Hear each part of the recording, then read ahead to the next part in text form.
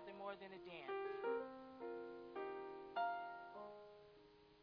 Your heart wants it all today. All of us, God, every part of us, God, you want today, God. Father, as we have sit and experienced that song, God, may our hearts and our soul worship you in spirit and truth, more than a dance. But God, a declaration that will give you all today, God. Every part of us, oh God, we give to you, oh God. Father, we know that falls off of our lips so easily, God. But the real fact in giving you all of us, oh God, surrendering everything to you, oh God, is harder than how it falls off our lips. And so, God, we ask for the strength, the power, God, the determined yes in our spirit, God, that goes past lip service, that's really applied in our walk and in our living, God, that we truly will give you all of ourselves today. God, we don't want to walk away sad when you have given us so much, God. We don't want to walk away sad over that one place that we cannot give. So, God, today, God, we ask that you search our hearts. You reveal to us, God, those places that we have not yet surrendered. Help us not to be deceived, oh God, in thinking we got it all together, God. But help us, God, to hear your voice and be ready to let go. Let go. Let go. And that you have complete control of our lives. In Jesus' name we pray.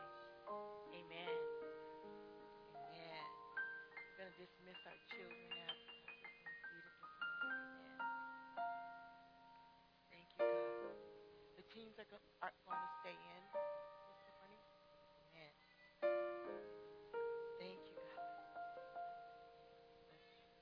Bless you. Thank you.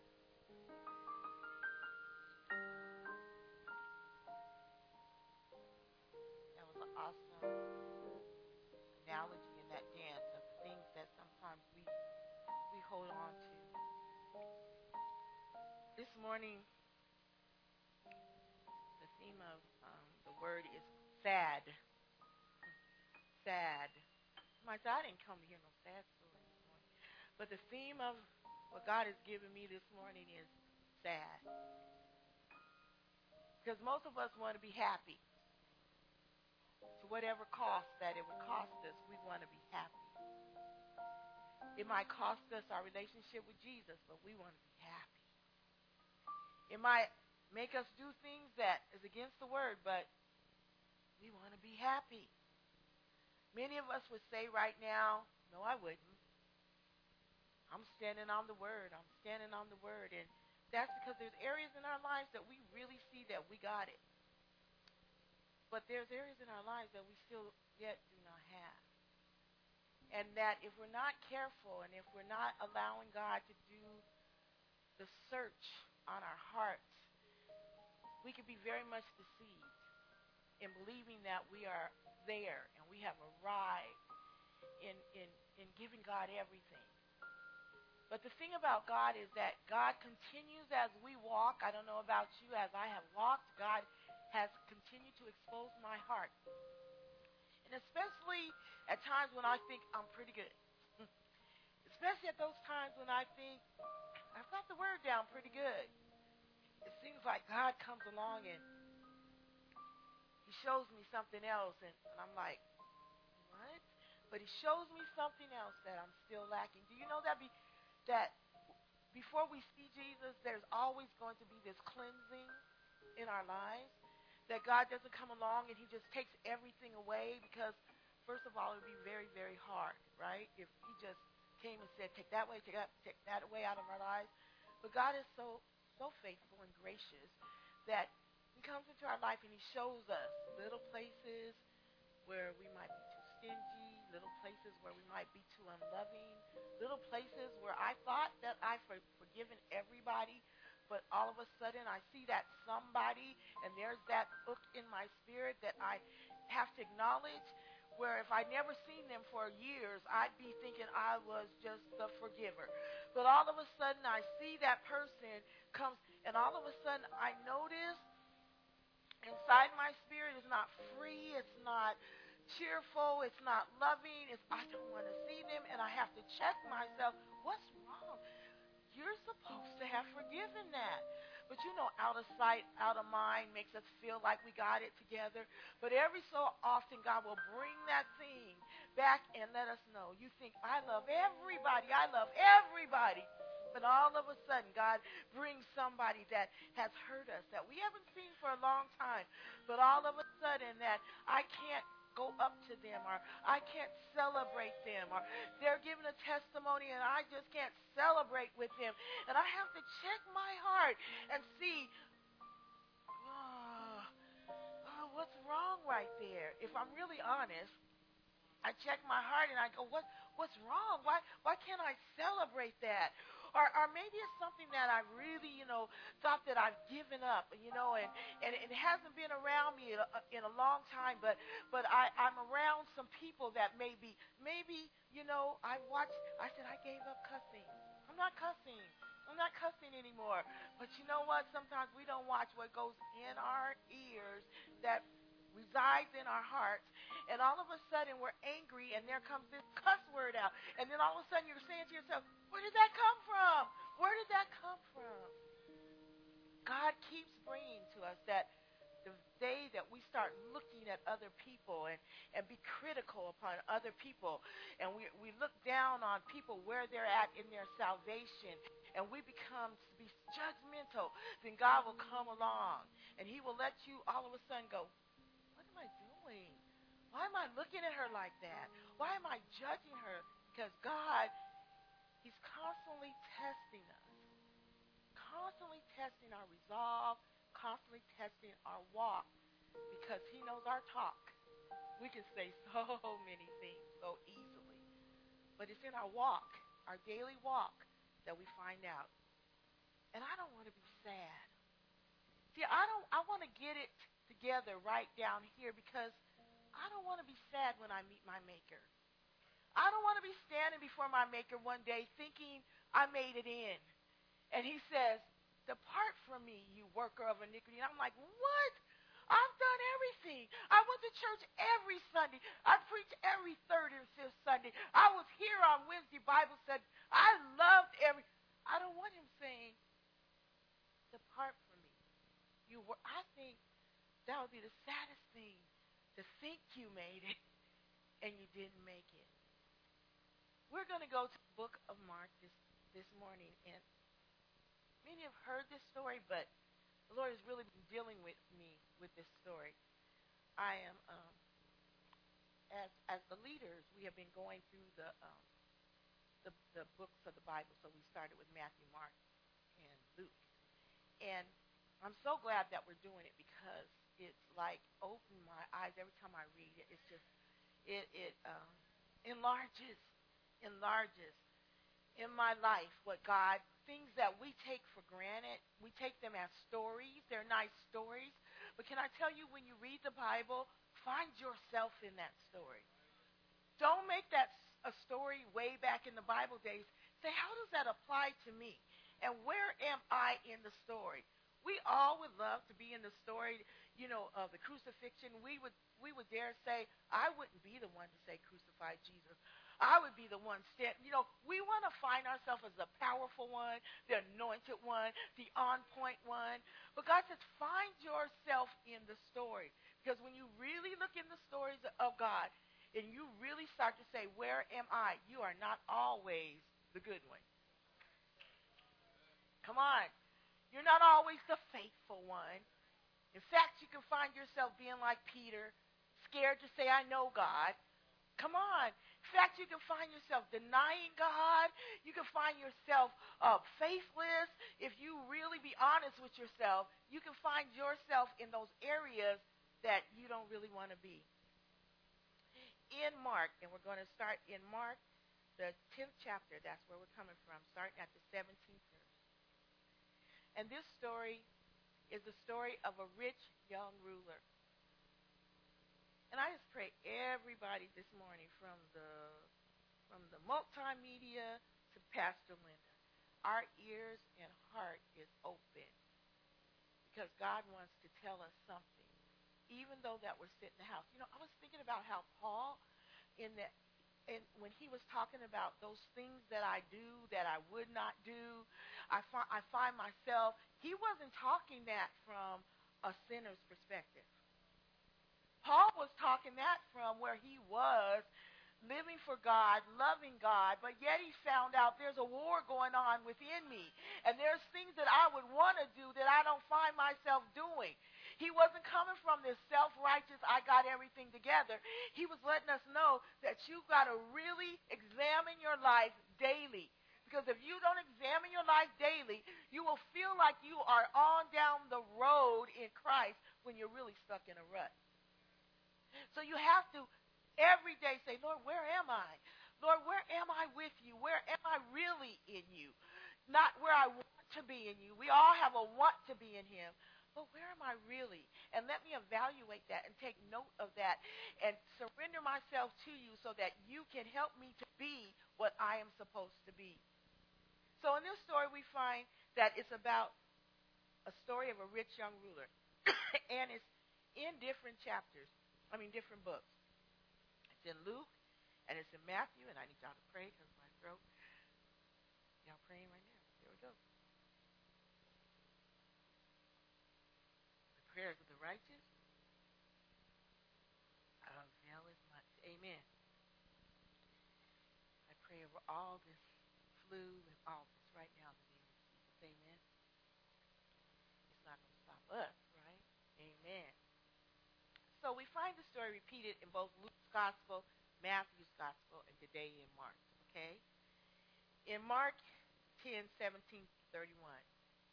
And it says, as he was setting out on his journey, a man ran up and knelt before him and asked him, Good teacher, what must I do to inherit eternal life? Jesus said to him, Why do you call me good? No one is good except God alone. You know the commandments. Do not murder. Do not commit adultery. Do not steal. Do not bear false witness. Do not defraud. Honor your father and your mother. And he said to him, Teacher, all of these I have kept from my youth. And Jesus looking at him, I want you guys to get this point. And Jesus looking at him, he loved him. And he said to him, You lack one thing. Go sell all you have and give to the poor, and you will have treasure in heaven, and come follow me. Disheartened by the saying, he went away sorrowful, for he had great possessions. In other books, it says he went away very sad because he was very rich. What are you so very this morning that would leave you sad? And it said that he looked at him and he loved him. And how did we know that Jesus loved him? Because when he looked at him, he didn't just let him go with what he said. He didn't just take him at face value. But he loved him so much that he said, One thing thou lackest. One thing. One thing. I want y'all to get that. One thing. One thing can stand in the way. One thing. No, I got all this. I can do this. I can do that. One little thing. But Jesus said, one thing. One thing thou lackest. And he tells them, go sell everything you have, give it to the poor. And he said, then come follow me. But it lets us know that the end of the story is that he went away disheartened because he had great possessions. You know, at face value today, I want us to really look at this because as far as a church would go, or as far as the question would go, can you imagine what it would be like? Here comes this rich ruler. And let's just say this prominent young man comes through the door of the church this morning. He's dressed to the T. We know him because in the community, this man, according to the scripture, he was a ruler, a magistrate. Okay, so people knew of him. They knew of his position in the community. They knew he had status, and they knew he had money.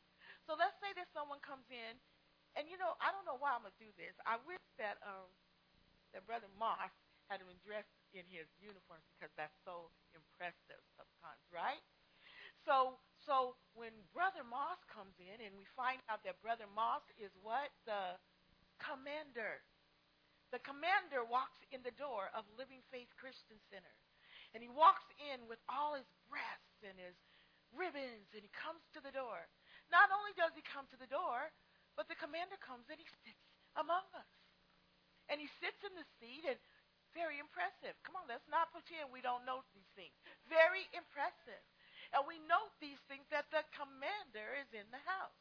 And not only does the commander come into the house, but the commander listens to the word. And not only does the commander listen to the word, we can see on his face that he's got joy about the word. And we can see the commander feels comfortable in Living Faith Christian Center. We also see that at the end of the service, the altar call is called. And it's, time for the open doors of the church and someone to come join. And who gets up but the commander? The commander joins Living Faith Christian Center. Now, we can act like it's nothing, but we all know at different times what we admire and look at. So the commander, we've got the commander of the base in Living Faith Christian Center. Not only would the commander of the base come to Living Faith Christian Center, but what that would be like while I was preaching, the commander of the base heard the word, and he came up to me and said, Pastor Linda, I want to know what to do to gain eternal life. And everyone in the audience would probably be like, wow, yes, the commander wants to know what to do.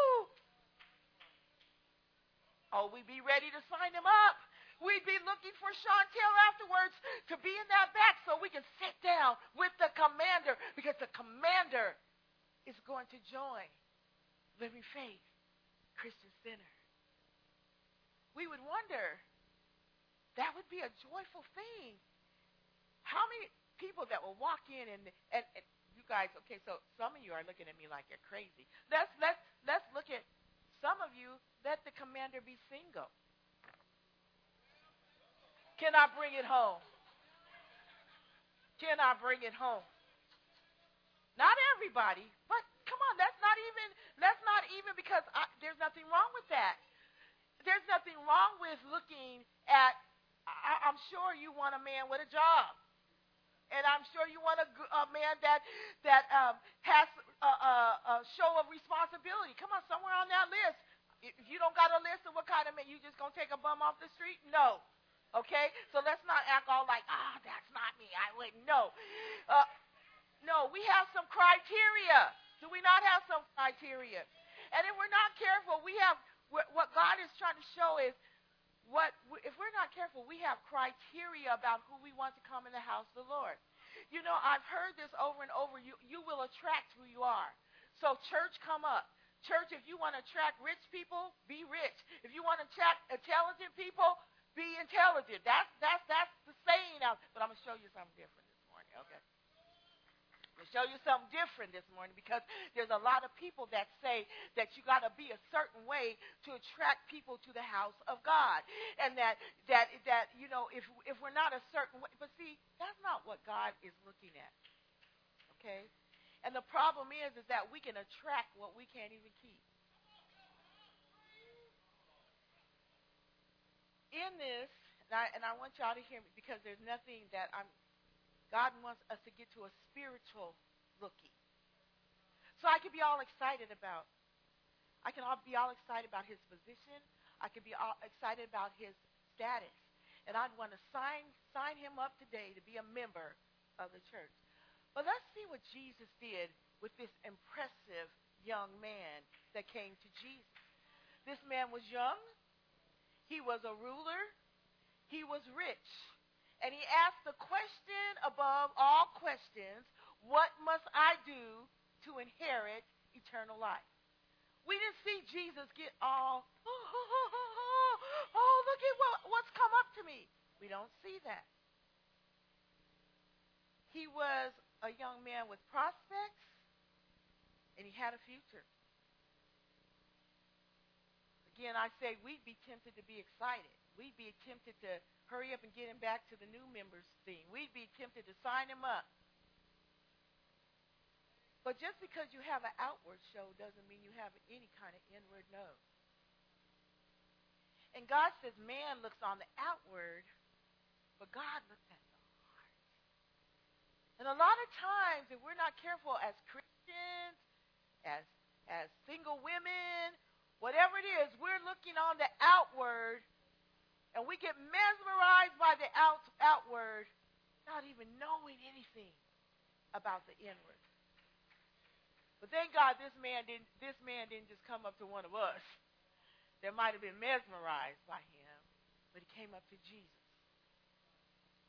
And Jesus did something.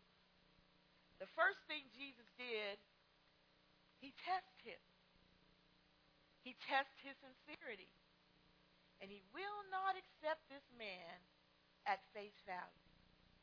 When you begin to study about this rich young ruler, a lot of things that we take it as it was a great thing that he did when he said to call him the master. In that day, that was not something that you would call a teacher. And as you begin to look, it was not as honoring as we think. Okay? And that's one thing that Jesus could look at. So look through your commentaries and do further study on that one. Okay? First of all, I want you to see the first thing Jesus did was he takes this man to the commandments. He takes him to the commandments of God. And he says, and I want you to catch something in the commandments that he gave him. He says, do not murder. He takes him to the commandments. Do not commit adultery. Do not steal. Do not bear false witness. Do not defraud. Honor your father and your mother. And the man says, I've kept all of those from my youth up. But if you read the 10 commandments, you realize there's one missing. The first one, thou shalt not have any other gods before me. Jesus was strategic in how he approached this young man. He gave him all those commandments except that one. And the young man said, I've kept all those from my youth up. All those from my youth up. But the one that he hadn't kept was the one that Jesus really wanted him to reflect upon. Thou shalt have I am a jealous God, and thou shalt not have any other gods before me. And Jesus said, yes, you can say all those ones you have kept, but thou still lackest one that you have not said that you have kept. Because he had a God in his life, and that was money. And that God, he said, thou shalt not have any other gods. And he had a God in his life, so he could not really say that I have kept all the commandments, because the one commandment he couldn't keep was money. That was his God. So God, how he strategically talked to him, God always makes us begin to think about what we are saying. We can be so grandiose in how we're living, but God wants you to focus more on that point of what you're not doing than all those things that you're saying that you're doing. Jesus, first of all, when he brings him to the commandment, he's saying, if you can obey these commandments, if you can obey all the commandments and obey them perfectly, then you may enter the kingdom of heaven. That's what Jesus is saying. If you can do that, you may enter the kingdom of heaven. But the real point is that he could not obey all of the commandments, no more than we can obey all of the commandments. This man thinks he can, and he thinks he's already done so. What Jesus was trying to do was he's trying to convict him of his real need of the gospel. See, this man thought, I've done everything good. I'm all right. I've kept all the commandments. I've done everything. But he had no real conviction that he needed Jesus. He felt like in and of himself, he was all right. He said, but I just really, it was more like an assurance. He had put out what I've done. I've done this, I've done that. But just to be assured, is there anything I lack? I mean, because I feel like I've done everything.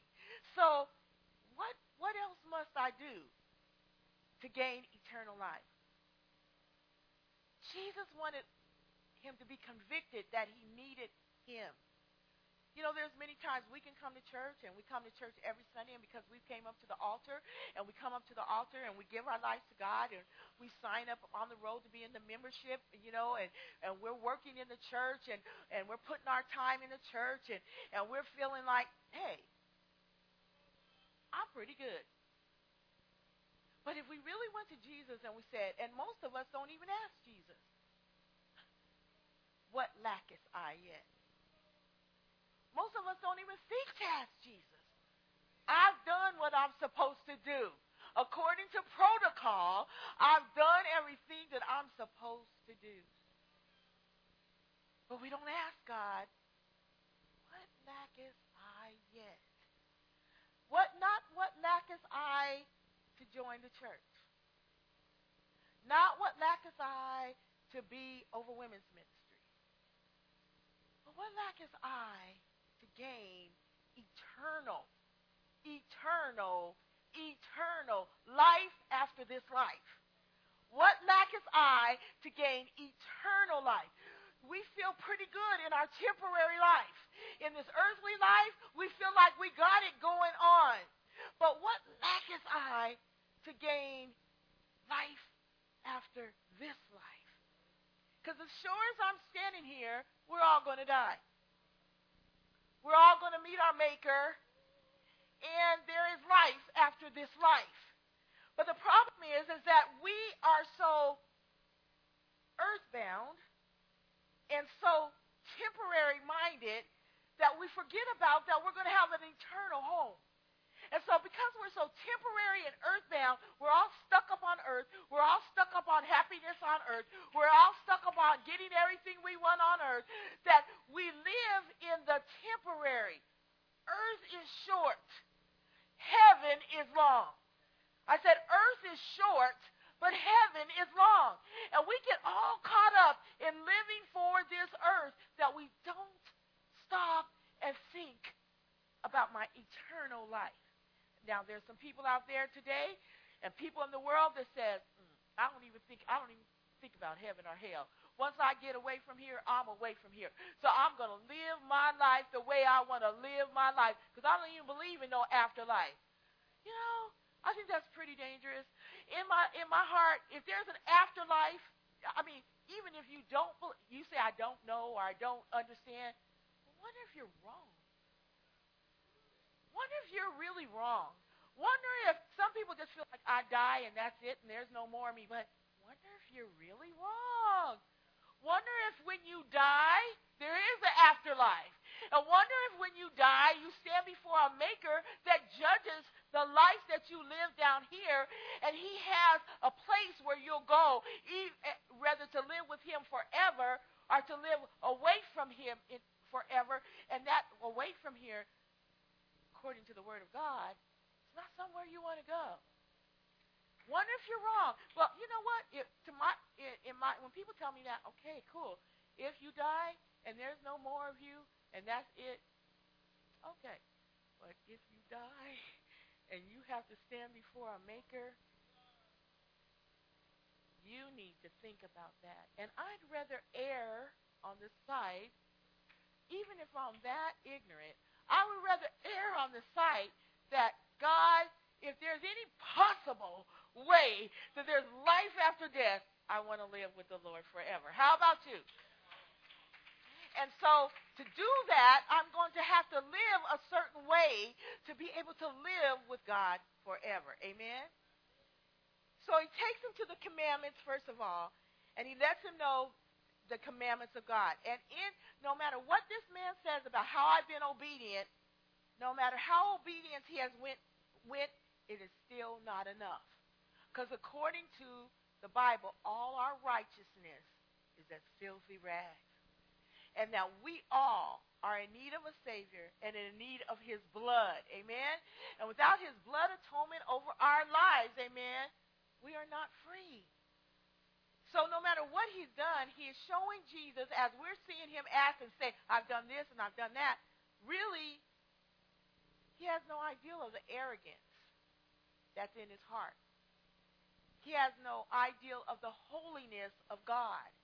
Because he's saying, what little thing do I lack? I've done all this, but what's the one? He has an arrogance, and he has no idea that God hates sin. Okay? And 99 and a half is not going to do.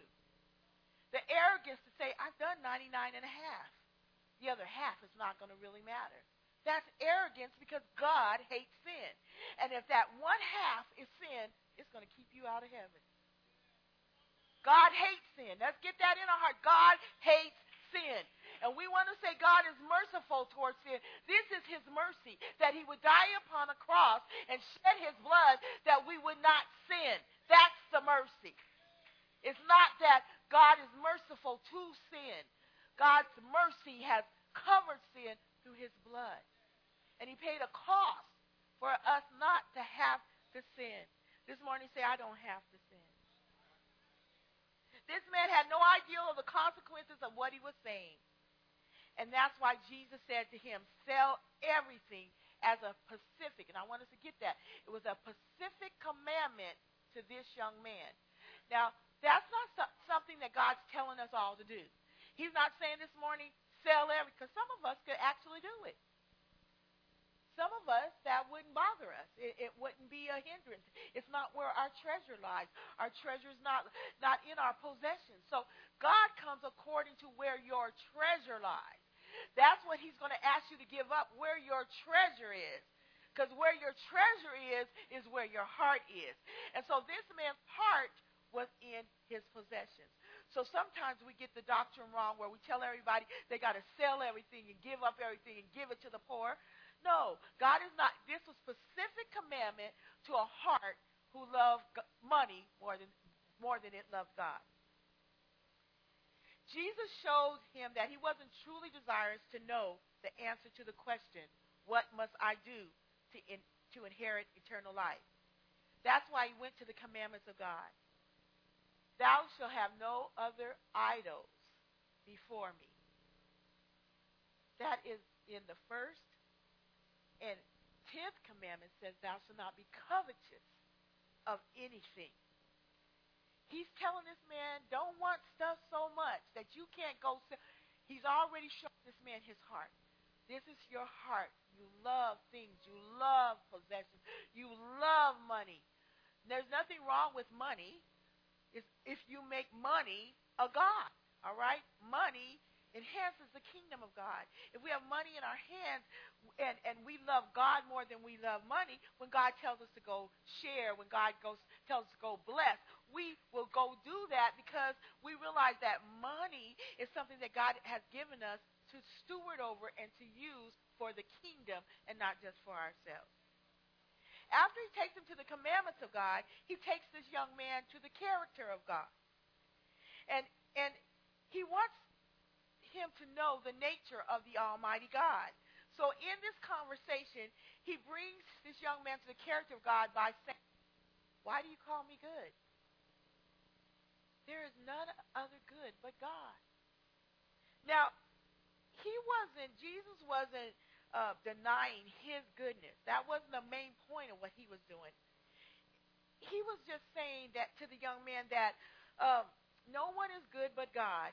And therefore you can't assume that your goodness is going to get you into heaven. He was trying to bring him to this understanding that there's you don't even have an understanding of what goodness. Who are you comparing your goodness to? And a lot of times we compare our goodness to somebody else. We compare, I'm better than, at least I don't cuss, or at least I don't. You're comparing your goodness, but not to the word. You're comparing it to another person where we have these levels where I feel better and stronger because you look weaker. But when we go to take and compare ourselves to the Word is what we find, where we find the goodness of God, and that's our mirror right there. That's our mirror, not other people. Our mirror is the Word. When I look in the Word of God, if I'm lying, I'm sinning, all right? I don't care if I'm not cheating. If I'm lying, I'm going to hell just as the cheater. Okay? I don't care if I'm not committing adultery. If I'm looking, you see how we put these things. I'm not committing adultery. All I did was cheat on my test at school. All sin. All sin. God says, all sin and sinners will have their part in the lake of fire. All. God is not, he doesn't have categories. Sin is sin. And so God wanted this young man to say, now what are you comparing this goodness to? What do you know about good? That's what he said. What do you really know about good? There is none good but God. And if you don't know the goodness of God, you don't really know good. You're more justifying your goodness. You're more looking at what you think would be good. But he needed the young man to see there is none good but God. And don't you assume for one moment that your goodness, your thought of goodness is going to get you into heaven. He needed him to know that. First of all, the gospel is not about you. It's not about you. This man kept saying, I did this and I did. It's not about you. We're not going to get into heaven and stand before the Lord and say, I did. Have we accepted the blood of the Lamb? That's going to be, have we accepted the blood of the Lamb? It's not on our merit. It's on his goodness. If it would be on our merit, some of us could have died. But it was not on our merit. It was on God's goodness, all right? So that's what he's saying to the young man. He said, it's not on a single act of your works, anything that you can say that you did by your works. And it's not by doing, it's by being. Some of us are walking around. We already seen the word of God when they said, didn't I cast out demons in your name? Didn't I heal the sick? Didn't I do? But were you really? Were you really my child? We can do a lot of things in Jesus' name and yet not be his child. It is the name that has the power. Do you understand that? Walking in a form of godliness, but denying the see, did I found out walking in a form of godliness where you can get blessed from me preaching the word and I can still go to hell. Because you're receiving a relationship with Jesus Christ, and all I'm doing is having a form of godliness and promoting me. God sees both. Do you understand that? So as you're sitting there, you can open your ears and open your heart to the word of God. But I could be standing up here all about me, promoting me, look at me. And you go, and I love how, was it Paul that said, lest I be a castaway? That I give you everything, and I myself become a castaway because my relationship with Jesus Christ is not on. Having a form of godliness. But be myself denying the power of God. So this young man, Jesus is talking to him, and he's trying to help him see that, first of all, your obedience has to be to God. Amen? Your doing has to be unto God. Second of all, you have to know who God is. You have to know the character of God. You can't compare yourself to anything if you don't know the character of God. He's trying his best to bring this man to the end of himself. That's what he tried to do with all of us. Bring us to the end of ourselves. And he's telling him, what the answer is? There's nothing you can do. There's absolutely nothing you can do to inherit the kingdom of God. It says this man doesn't understand one thing. He doesn't understand that he needs salvation. We need salvation no matter how smart we are, no matter how talented we are. I was looking around the church this morning, and we can get so mesmerized. I was looking, and we was with Devontae the other night, and we can look at Devontae and look, and you're so talented. You're so talented. See, Kirsha, you're so beautiful. Naomi, you're so smart. But none of those things are going to be your key to inheriting eternal life. None of those things. Devontae's talent will not get him into heaven. Oh, my God, because there's millions that's more talented than Devontae. I'm just being honest. There's millions more beautiful than Kirsha. There is millions more smarter than Amy. We're not getting into heaven on our skills, our talents, but if we're not careful, that's what we think we're getting into heaven. If we're not careful, we think we're the draw. We're the gifts that we have came from God. At any moment, He can take it away. I don't care what you got. At any moment, your beauty can be gone. At any moment, your smartness can be gone. At any moment, because it came from God, not of yourself. But it is not your ticket into heaven. And sometimes we are so mesmerized by people, if we're not careful, I can be so mesmerized by my grandson's talent that I forget to tell him, Devontae, but there's one thing that you lack. Why? I wouldn't want to lose my grandson singing as the worship leader. I'm so glad Jesus is not like that. I don't want to tell Tisha, you're beautiful, but there's one thing you lack. She might not come back to church next Sunday. I don't want to tell my daughter, you're very smart, Nene, but there's one thing thou lackest. She's my daughter, and she might get mad at me. And aren't you glad Jesus is not like that? Aren't you glad that Jesus is not like that? Jesus has not been all this. He's not mesmerized by our status. He's not mesmerized by our beauty. He's not mesmerized by our gift. Because He gave it to you. Why should He be mesmerized over something He gave you?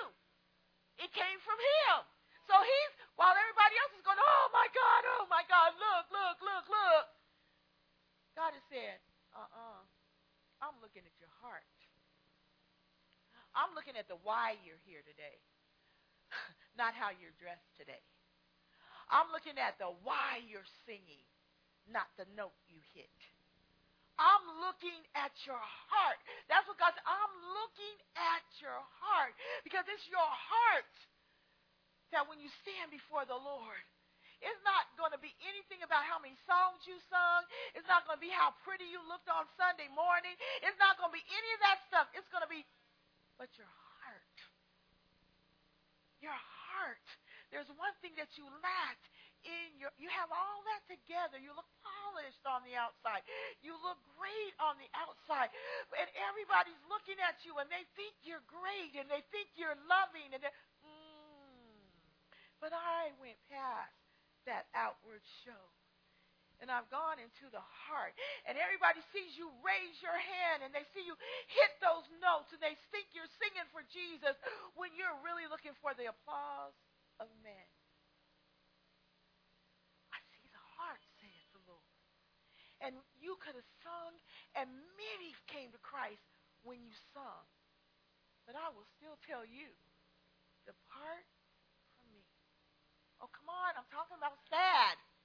I'm talking about, this is a sad thing, and it's a sobering thing. If we would just think about that I could still say to you, all the accolades you get on earth, and I was just, and my grandson knows, I love him with all my heart, so I use him because I know the gift that's within him, and I know what the enemy would love to do. And I watched him, and I watched all these people say, oh, come up to us and, oh, that's your grandson? He's wonderful. Oh, I love your grandson. He can sing so well. Oh, I love your grandson. He is such a blessing to my, oh, I love, can still have all that. Get all the accolades of man and not one clap from God. Because God looks at the motive. And God looks at the heart. And God wants to know that he's your God. If he said, stop playing and singing today, what would you do? What you're so very, if God said, I need you to lay low. I need you to stop singing for about a month. What would you do? There you go. What would you do if he said, I need you to get out the military today because I'm sending you to, come on, I'm sending you to be a missionary. And some of us said, he wouldn't do that. He gave me this gift. He gave that man his money. That's why the man had the money. It came from God. Every good thing comes from God. And he had the money, and God said, go sell everything. Give it to the poor, and come follow me. So don't think God won't touch what he's given you. Because what he's given us has to be held so loosely that when God wants it back, we hear God. Here it is, God. The Lord giveth, the Lord taketh away. Blessed be the name of the Lord. That's how it has to be in our hearts if we're going to say that we love God more than anything that he has given us. So Jesus takes him to the commands of God, then he takes him to the character of God, and then lastly, he takes him to the call of God. The call of God was, come follow me. Come follow me. Sell everything and come follow me. In our minds, we're like, God, why you have to go that distance? Why come you can't just keep what he got and follow you? You know, why you got to go that far? Why you got to make me give up that? What's in our life? Why you got to make me give up that? Why come I can't have that and still follow you? Because that is your God. And you can't lay it down. That's why you're saying, why come I can't still have that and still follow you? We should have a ready to give it up spirit. Okay, God, you want me to give that up? Because you are more important to me than anything, anybody. I will lay it down, God, because I don't want to lose you. But when our hearts go, I don't want to give it up, God. Do I have to give it up? Why do I have to give that up? God, I'll serve you in everything if you just don't make me give that up. Does that already let you know what your God is? And God said, thou shalt not have any other God before me. The desire of God's heart is that we would be his disciples. But he's going to make sure that we want to be his disciples. If you remember in the Bible, he told some people to come follow him, and the first thing he said, well, let me wait until my dad dies. That's what essence what the man, let me be able to bury my dad. His dad was still alive. But he said, let me go bury my dad. In essence, he was saying, let me wait till my dad dies. I'll do it when it's convenient. I'll do it when I take care of my business. Okay, I'll do it when I take care of my business. I'll follow you. How many of us, we are so concerned about our business that if God said, when he came up to the disciples, they were lucrative fishermen. And when he came up to them, they were fishing. He told them to pick up your nets, come right, or put down your nets and come and follow me. So this was their job. This was their business. And Jesus comes along. How many of us, Jesus will come along and he tell us to walk away from that business and come follow me today? And they said immediately. I want to have that immediate love for Christ in my heart. That immediately they dropped their nets and they followed him. And somebody said, why would he do that? Why is he going to take their business? Why is he going to take what they're good at? So he can make them better. And so that he can make them, what he said, I'm going to make you fishers of men. I have a higher call than the call that you're walking in. And for all of us, we need to be ready because God has a higher call than the call that we're walking in. You know what? We sometimes on our jobs, we think we're there to do whatever it is, to ride the truck, There's a higher call. He says there's a high call. There's a man sitting next to you that I want you to tell him about Jesus. When you walk into the restaurant to eat, I'm sending you. You're on assignment by me. There's a higher call than the natural call. When the business are out there cooking, there's a higher call than making barbecue. The call that's higher is to save people from being barbecued because they don't know Jesus. A higher call. I'm talking about a high. And if we don't get the higher call, we'll continue in the natural call, and we will never really be following Jesus. Because to follow Jesus is about the Spirit. It's about what God wants us to do in the Spirit. Come follow me, and I will make you fishers of men. I will make you be able to throw out the word and bring men into me. I'll be able to help you to lift me up. Because if I be lifted up, I'll draw all men unto me. I will teach you how to fish. God is calling us. God, come follow me. And some things you're going to have to put down that you know in the natural so you can gain in the spiritual some greater knowledge. So he said, put down your nets. I know, and many times we saw that Jesus came out there and they were great fishermen, but when they got out there, they said, we've been toiling all night and we haven't caught anything. And these are great fishermen, but the fishermen of fishermen says, cast it out on the other side. And supernaturally, those that they've been toiling all night long for, their nets were so full that they began to break. And God says, I want to give you a greater increase in your life. I want to bring a greaterness to your life. As you draw people, you get to see the bigness of God. As you draw men, you get to see the miracles of God. As you draw men, you get to see what God can do. Don't get stuck. Don't get stuck in the place of your natural assignment that you forget that you have a spiritual assignment far greater. Far greater. He says, I will make you. I will make you. How many of us are submitting to be made fishers? I mean, we can have all kind of wisdom in the world, but you guys, the Word of God says, he that winneth souls. We go to school. We try to get all these things. And I'm not putting it down. I'm just trying to say this. We go to school. We try to get all these things. We try to get all these degrees. Somebody has said that when you get married, there is no, test or class. One of the things that's supposed to last forever, but we don't have to take no test or class time. It's the same way, I think, with Christ. We go and we study. When I took my nursing, I studied, had to be there, taking my test. But when it comes to the things of Christ, I can miss a Sunday. I don't have to read my word today. Don't you call me and see where I was on Wednesday Bible study. That ain't none of your business. But you want to be a disciple of God. You want to, remember, whatever you're being discipled in. Come on.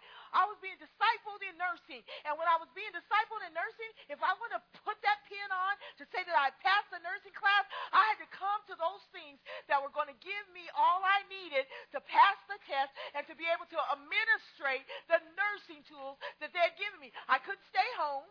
I could not do my homework. I could not do nothing because I wanted to be the nurse. Do you want to be a disciple of Jesus Christ? Do you want to be a follower? Well, to be a follower, you have to do those things that is going to help you to administrate what God needs you to do in this world. I wonder what grade we would get in discipleship of the Lord. I wanted an A. I wanted an A in nursing. In my nursing class, I had my husband help me study. I wanted an A. I would cry if I got a B. I wanted an A in that class. I wanted to pass it with high honors. I wanted to know I was at my class. I was sick at class. Sitting right there in my class, looking in my teacher's face, sweating like a bullet, sick, but I needed to get what I needed to get that certification that I wanted. You guys, what about us in Christ? What about us in Christ? Where are we saying, I need to get what I need to be able to be certified? as a disciple of Jesus Christ? Are we just here, there? I can get a meal here. I can skip a meal there. I can read the Bible this week. I can skip it for a month. What it really shows is our heart toward God. That's what it really shows, is our heart toward God. I am admonishing you in this part of the sermon. I'm admonishing you. Do not let the enemy make the world greater than God. It is God that will get you through school. You're not getting through on your smartness. Oh, don't you dare think I'm just that smart. It is God's wisdom that is getting, because I had to pray to remember all them parts of the body. I had to pray for that, y'all. That didn't just come into my spirit. I had to pray for that. And God blessed me with that. Don't you guys let the elementary things of the world take over the spiritual things of God. Be just as diligent, because above your, all that is assignment. When you go to school, what is that you want to be, Tirsha? Psychiatrist? That's for God. That's an assignment. Do you understand? They don't need no more worldly psychiatrists. They need a spiritual psychiatrist. They need a psychiatrist that's going to pray. They need a psychiatrist that's going to seek God. They need that. But if you think that you're just going to walk in there and study from your books and you're going to forget the things of God and not be participating in the things that God wants you to participate, you're just going to be a natural psychiatrist. But what gives us the edge in every assignment is our indwelling of the Holy Spirit. That's what gives you the edge on your job, Juan. That's what gives you the edge, not your skill in driving. Your edge is the indwelling of the Holy Spirit. That as you're sitting there, and if you would open up your ears, it'll tell you what to do. It'll tell you where not to go. It does all that stuff. And people look at you and they'll be like, why you didn't take that road? Because the Holy Spirit told me not to take that road. Because there's an indwelling in me that's greater than my skill. You guys understand that? Can we be so... God said, what is our very? We see the rich young man, and most of us say, I ain't rich. I don't have great positions, so that doesn't even touch my life. But what do you have that's so varied? What do you have in your life that's so varied that you would walk away sad? You know, I was praying last night, and God showed me some things in the house. And you said some of us are so very self-sufficient that we can't lean on the sufficiency of God. And I went into my bathroom, and as I was going into my bathroom, the Lord said, some just won't fall. So at first I was like, we don't want to fall, Lord. We don't want to fall. He said, they won't fall into me. They just won't let go of control. You're so very control freaked that you won't let God have control. And God says some just won't. You know, have you ever played that exercise where they tell you to stand and there's somebody behind you and they say just fall? I don't know. I haven't accomplished that one yet in humans. I'm doing my best like that and trying to stay up because there's this distrust that you just might let me bump my head. Well, the thing is, are we like that with God? We just won't fall. We won't just fall into trusting Him and letting Him have His way. And we're bending our spiritual bodies to try to stay up, to try to be in control. Because, God, I just don't know if you're going to let me bump my head. We're just so very about controlling our lives, controlling our everyday situations that we just can't. We say, God, I love you.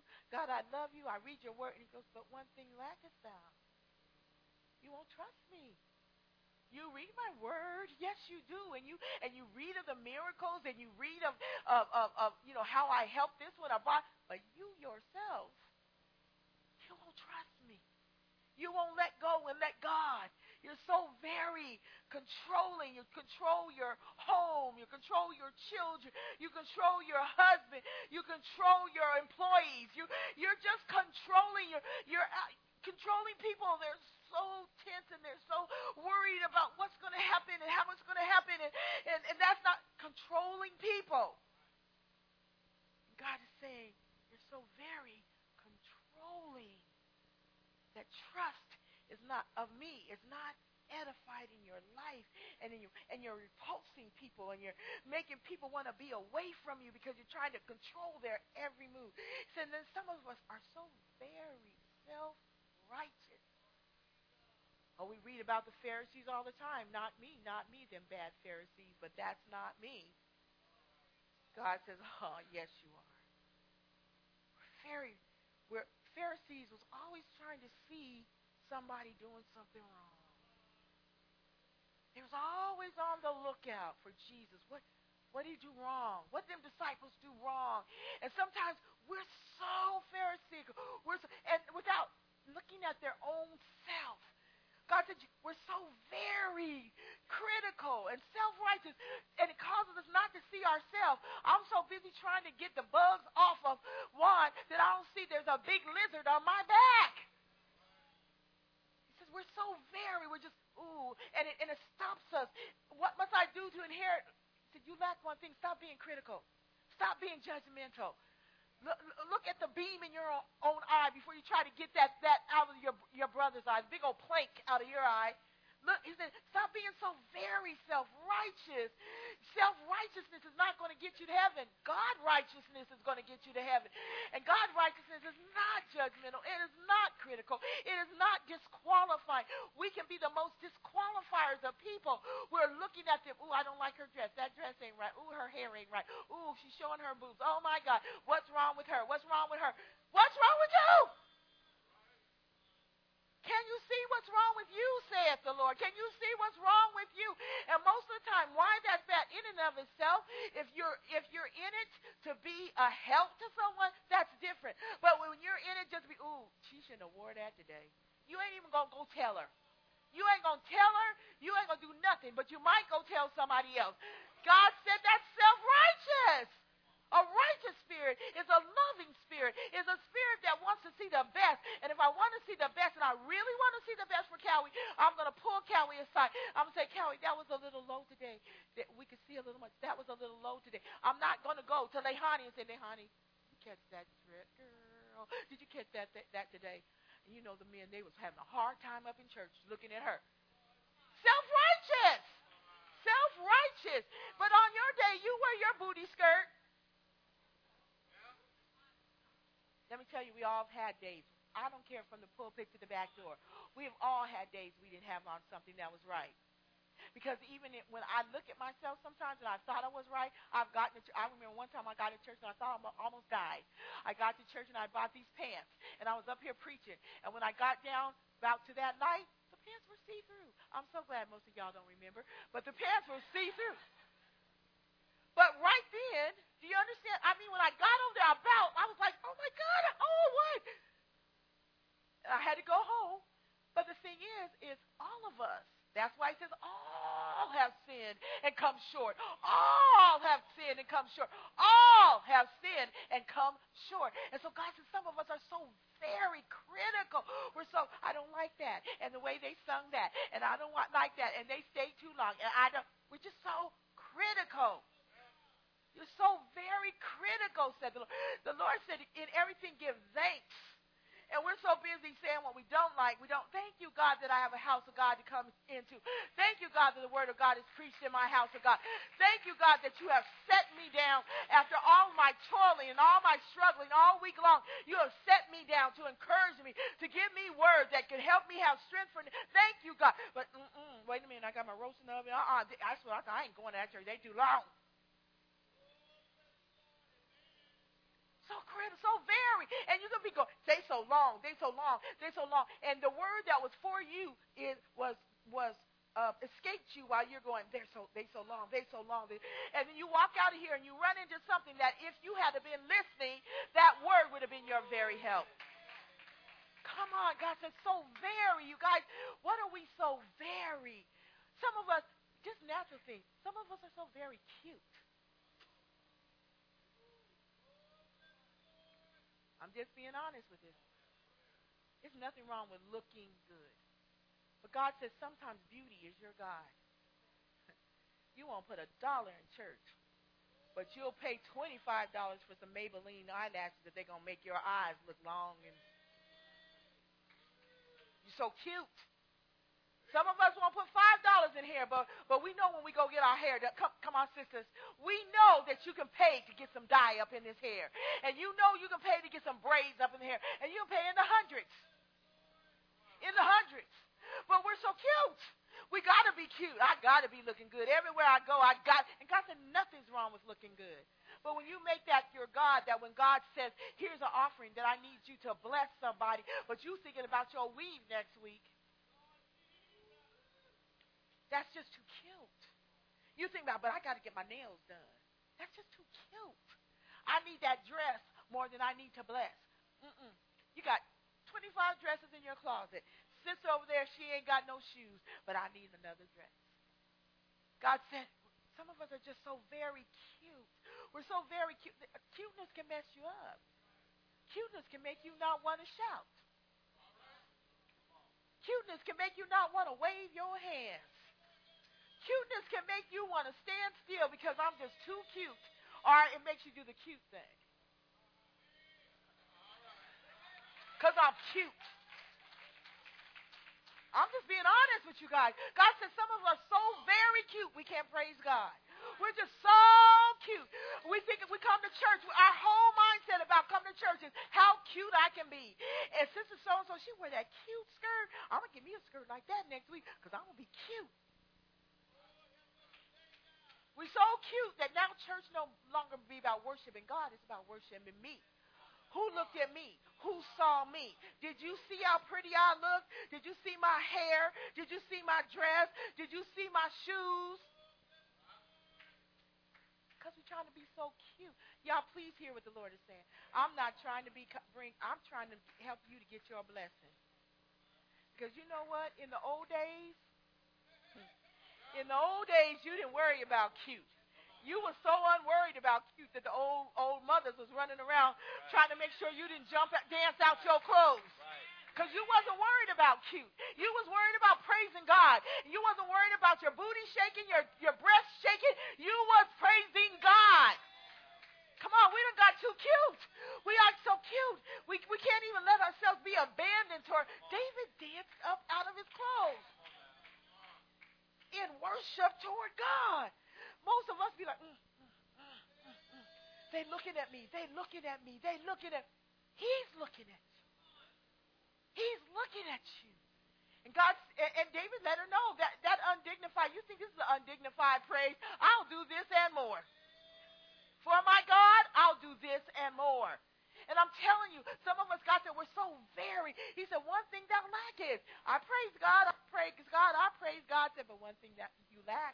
You need to get over that beauty queen stuff. You need to let that go. And you need to abandon yourself before God. And you need to worship God. And you need to love God. Can you imagine if we just abandon ourselves up here? You know, I love when I don't know. But when Brother Moss comes up here and does his dance. And he's abandoned. It just shows the difference in the natural. Here we're looking at a commander. And in our mindset, a commander is reserved, kind of stoic, kind of on point. But when you see him that does not let his title stop his humanity, come on. I'm more than a title. I'm more than a title. This is me, and he can get up, do his little crisscross thing. That last time I said, shut up. He's up. You know what I'm saying? He don't have to do that. He can be above that.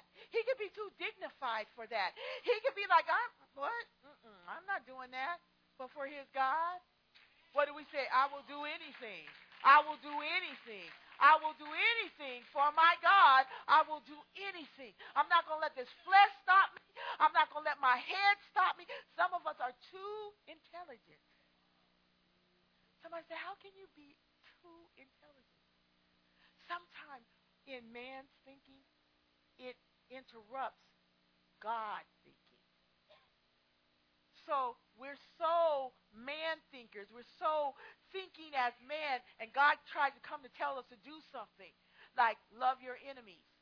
Well, man thinking says you got to be crazy. Do good to them that despitefully use you. They done used me for the last time. That's man thinking. You're too intelligent to let God's thinking reap a benefit in your life and be used by God so that people can see God through you. No, in my flesh, I don't want to be used. And in my flesh, I don't want to like you because you use me. But in my spirit, I'm realizing that shows the love of God. When I say I can't, I can't, then let God do it. Let God do it. I promise I can't love them like that. I can't forgive them like that. Let God forgive through you. Because what you're doing now, that's the greatest ambassador of all. When you let God do through you what you can't do. Because then man goes, how does she treat me like that? How can she still love me when I did that? They know that that's not a man thing. There's something greater than man that's on board, and you're pointing them to Jesus. While the rich young ruler walked away from Christ, I'm praying this morning as we hear the word that we will not walk away from Christ. That when Jesus calls us into any area and he asks us to make a sacrifice in any way, that we will run to him and that we will leave everything behind. Come on, I'm going to live for you, Jesus. I'll sacrifice anything. I don't care what it costs me. Because, Jesus, you're the best thing that ever happened to me. That's a good song, you guys. But you better know that you're going to be tested in if Jesus is the best thing that ever happened to you. We can say it, but we already know there's some things that's running pretty close second. Okay? And we need to evaluate those things. If they're just too close up to our Jesus, we need to say, wait a minute. You got to back off. You got to back off. Because if God calls for you, I'm going to give you away. Because God is the best thing that ever happened in our lives. It says in the scripture, and what does it benefit us if we gain the whole world, mess around, and lose our soul? Our soul has to be more important than anything or anybody. As much as I love my husband, I know there's going to be a day that I have to answer for Linda. And there's going to be a day it's going to be just about me and my Savior. And there's going to be a day that Pastor David can't stand there with me, and he can't hold my hand, and he can't plead my case. Can you imagine that? There's so many things that Pastor David has helped me in this earth, helped me in different things I've gotten myself in trouble in, and there he is. But he's not going to be able to help me on that day. On that day, it's going to be about my relationship with Jesus Christ. Young people, on that day, as much as we love mama, auntie, grandma, on that day, it's you and God. On that day, you got to give an answer for yourself. On that day, you got to stand before the Lord and say, either I loved you with my whole heart or my heart was divided. On that day, mama, as much as thank God how God's going to wipe off. I couldn't even imagine it. I couldn't imagine myself in this state going to heaven and seeing one of my children hear God say, depart from me, you worker of iniquity. But you know the good thing about it? When we get to heaven, it's not even going to be like that. He's going to wipe all tears from our eyes.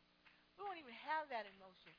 We'll be just, I'm so glad I made it. I'm so glad I made it. That's what it's going to be. It won't even be, God won't even let that weight be on us that Sissy didn't go. And it's down here the weight is on us. But once we get to heaven, that weight's not going to be there anymore. We're just going to be so happy we're in the kingdom. Amen. God is not going to let it rest on us that Uncle Joe didn't make it and Auntie Sue. No, I made it. I made it. I made it. I love it that it's going to be based on a personal relationship with Jesus Christ. So everybody that you're letting stop you down here, they're not going to be able to help you up there. So you're going to have to decide right now who is first in your life. There's a song that says, and Devontae, I want you to come up and be ready for that song that you sung on Wednesday about I Need You. Uh, there's a song that says, He's not ready. He's not on his knees yet. And that's how we know when we're still standing in our pride and standing in our self-sufficiency. That's why God let him go. Do you guys realize that Jesus didn't run off after that? It said he went away sad. In my mindset, because people would be looking at the prominence of him, the richness of him, the youngness of him, and they're like, no, no, no, no, no, no, no, no. We can handle that. We can work on that. We can work on that. We can work on that one thing that he lacked.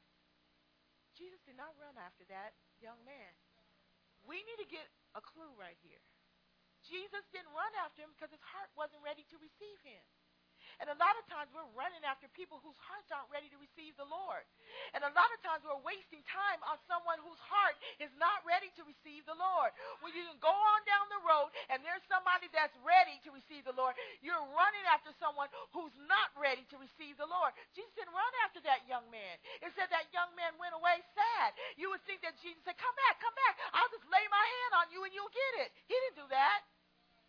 Because he didn't want to just lay his hands on him to get him to love God with all his heart. God could do that to all of us, but he doesn't want robots. He wants us to love him from our heart. And he's not going to chase after us.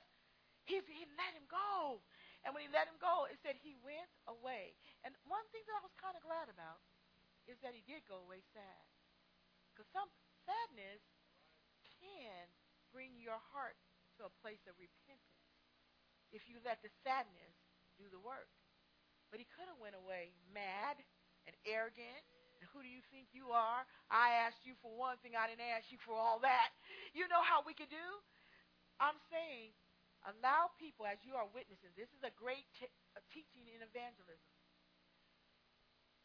When people say, I want God, and they want you to be in their lives, and you come into their lives, and they're, I want God, I really want God, I really want God, they're going to bring some fruit that is evident that they want God. If they're standing there arguing with you, God said, don't even debate with people. So you don't debate with people. You don't have to prove God. God is. And I'll have to stand here and prove you. And when you're ready to find out God is, come back. I don't have to stand and prove and defend God. God needs no defense. He is God. And God wants us to understand that as we are witnessing and we're going after people, don't stay too long with the person that just wants to play around with it, that wants to see how much you know or don't know, who wants to mock you and mock what you believe. God said, move on down the road. Remember what he told his disciples? He said, if you go into that house and you are not welcome at that house, he said, kick the dust off your feet and keep on moving down the road. Because remember this, one man planted. Maybe you was just there to plant a seed. One man watereth, and God bringeth increase. Don't you try to be everything. You was just the planter of the seed. Keep on moving down the road. Because God still loves that person. And God will send somebody to water that person. And God will bring the increase. But don't get discouraged when people don't want to hear you. Don't get discouraged when they're making fun of you. You plant the seed of God. Believe in the seed of God is greater than the ignorance of men. Believe that. And keep on moving on down the road. But this morning I'm saying, don't you be so very. I don't know what you're so very in this morning. I don't know what your very is. But if your very stops you from needing God because your very makes you feel sufficient, this morning I just need you to look at that very. Because that very needs to be burned down. There's a song that Lexi sings that says, burn it all down. Burn it all down. It says, the buildings that I have raised, the status I've made, burn it all down. I need only you. Some of us are so very achievers, and we'll do anything to achieve. We'll lie, cheat. We'll sell our bodies. We're so very, I got to get to the top. I got to have money. I got to be. But the problem is you want to be you. And God said, no. He said, I am no blood of Jesus that the I is gone. Because it's the Christ that's in me is who I want to give glory to. All the time, who you trying to give glory to? Who you want people to see? You. God said no. You want. God stooped down this morning. God stooped down to make us great. I want you to fathom this. God left his mighty home in glory. His mighty divinity spiritual body. If you just begin to fathom this, God, spiritual God, creator of heaven and earth, would put on flesh, creator of heaven and earth, and put himself in a womb, inside of a body, and be born in this world when his home is heaven. He came to earth, stooped down to lift us up. He said, I became poor that you may be rich. I became poor that you may be rich. God said, let us not get so rich that it's all about me. It's all about showing off me. It's all about somebody seeing me achieve, go higher, and I want to be. I don't want to be nothing but what God wants me to be. And no matter what it is, no matter how high it is, I want the humility of Christ to rest in my life. That all the time, I'm not walking with this snooty, head up in the air spirit. But I'm walking with my hands raised and my heart raised to the God that enables me, that graces me to do whatever I need to do. Don't forget to remember where all your blessings come from. Church, don't forget to remember where all your blessings come from. Some of us are so snooty. You're so very snooty. You look down. You're just snooty. Your countenance is snooty. Your attitude is snooty. I'm just being honest. What the Lord said. You're supposed to be betraying the love of Jesus Christ that draws people to that love. Not, I ain't going to be around her. She's a skate. We say something. We in the church say crazy stuff from the world. And God said, you was a skate.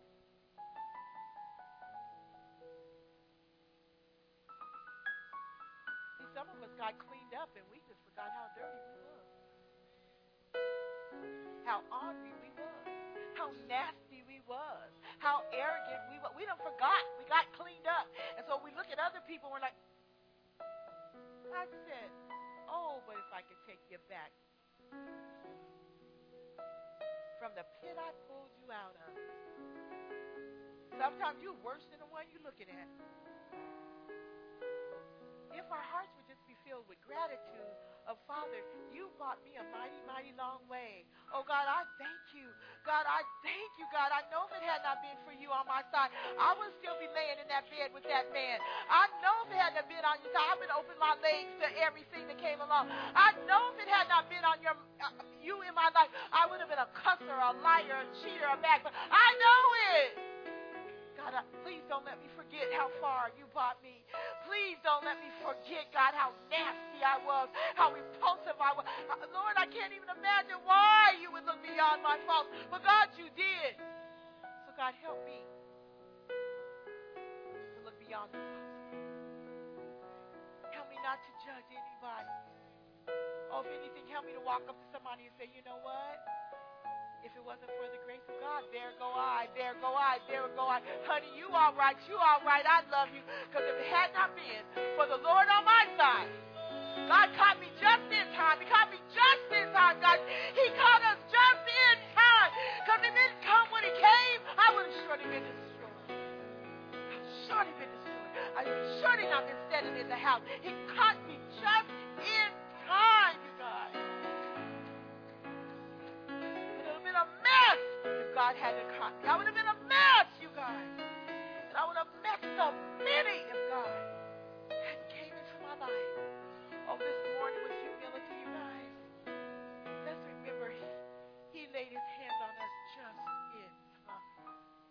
And I don't know who in here thinks that they were so good that God did not have to lay his hands on you. But let me remind you, if he was that good, he wouldn't have had to die on the cross. He would have had somebody in the earth that could live forever godly. So we all needed him. Don't let your very get in the way. As we stand.